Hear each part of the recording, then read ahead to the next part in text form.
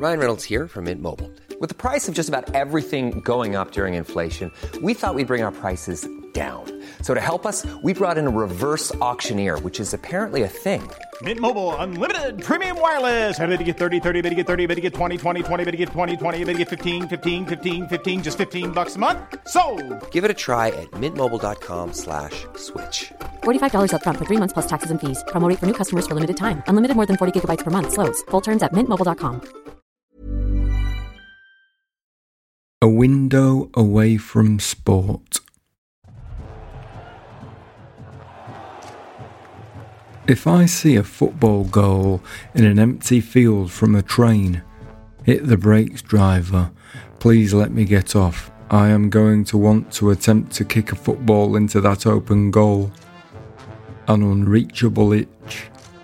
This feeling is intensified if there are nets up. And that's from someone who doesn't even play football on a regular basis. The sight of an empty football pitch, complete with corner flags and nets. Michelin star anticipation served up on a rectangular grassy plate. An empty stage set for those to speak who have feet for a voice.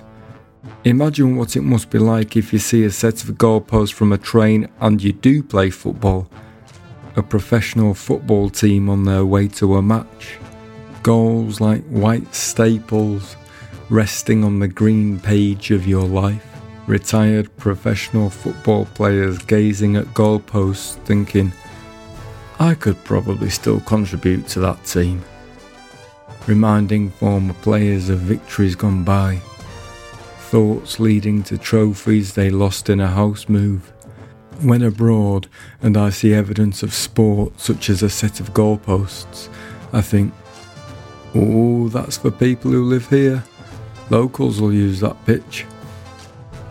Not for tourists like me. Maybe I'm a tourist when it comes to playing sport. Is it too late for me to move there? I hope not.